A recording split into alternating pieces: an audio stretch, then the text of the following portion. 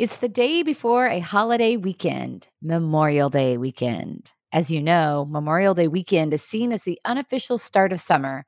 So it's a popular holiday enjoyed with outdoor events and picnics, and it gives most people something to look forward to. And that is certainly the case for me.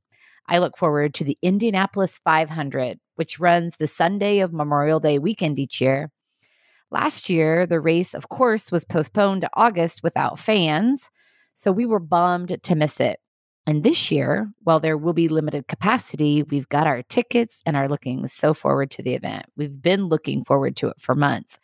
And I suspect you know that feeling of looking forward to something. It's an important one for all leaders. In fact, a healthy sense of anticipation helps to energize our lives and our leadership and helps to get us through the tough times. While living in the present, of course, is such a beneficial thing, sometimes the present can feel frustrating, tedious. So when we find ourselves in those less than ideal present moments, having something to look forward to in the future can give us the motivation and persistence we need to keep going. Interestingly, in a recent study published in the journal eNeuro, it was found that when pathological gamblers were asked to think about a future experience, such as an upcoming vacation, they were better able to curb their impulses and choose long-term gratification over short-term gratification. So this study highlights how anticipating a future event, especially a pleasurable one that you're looking forward to, can sometimes help us get through difficult situations in the present.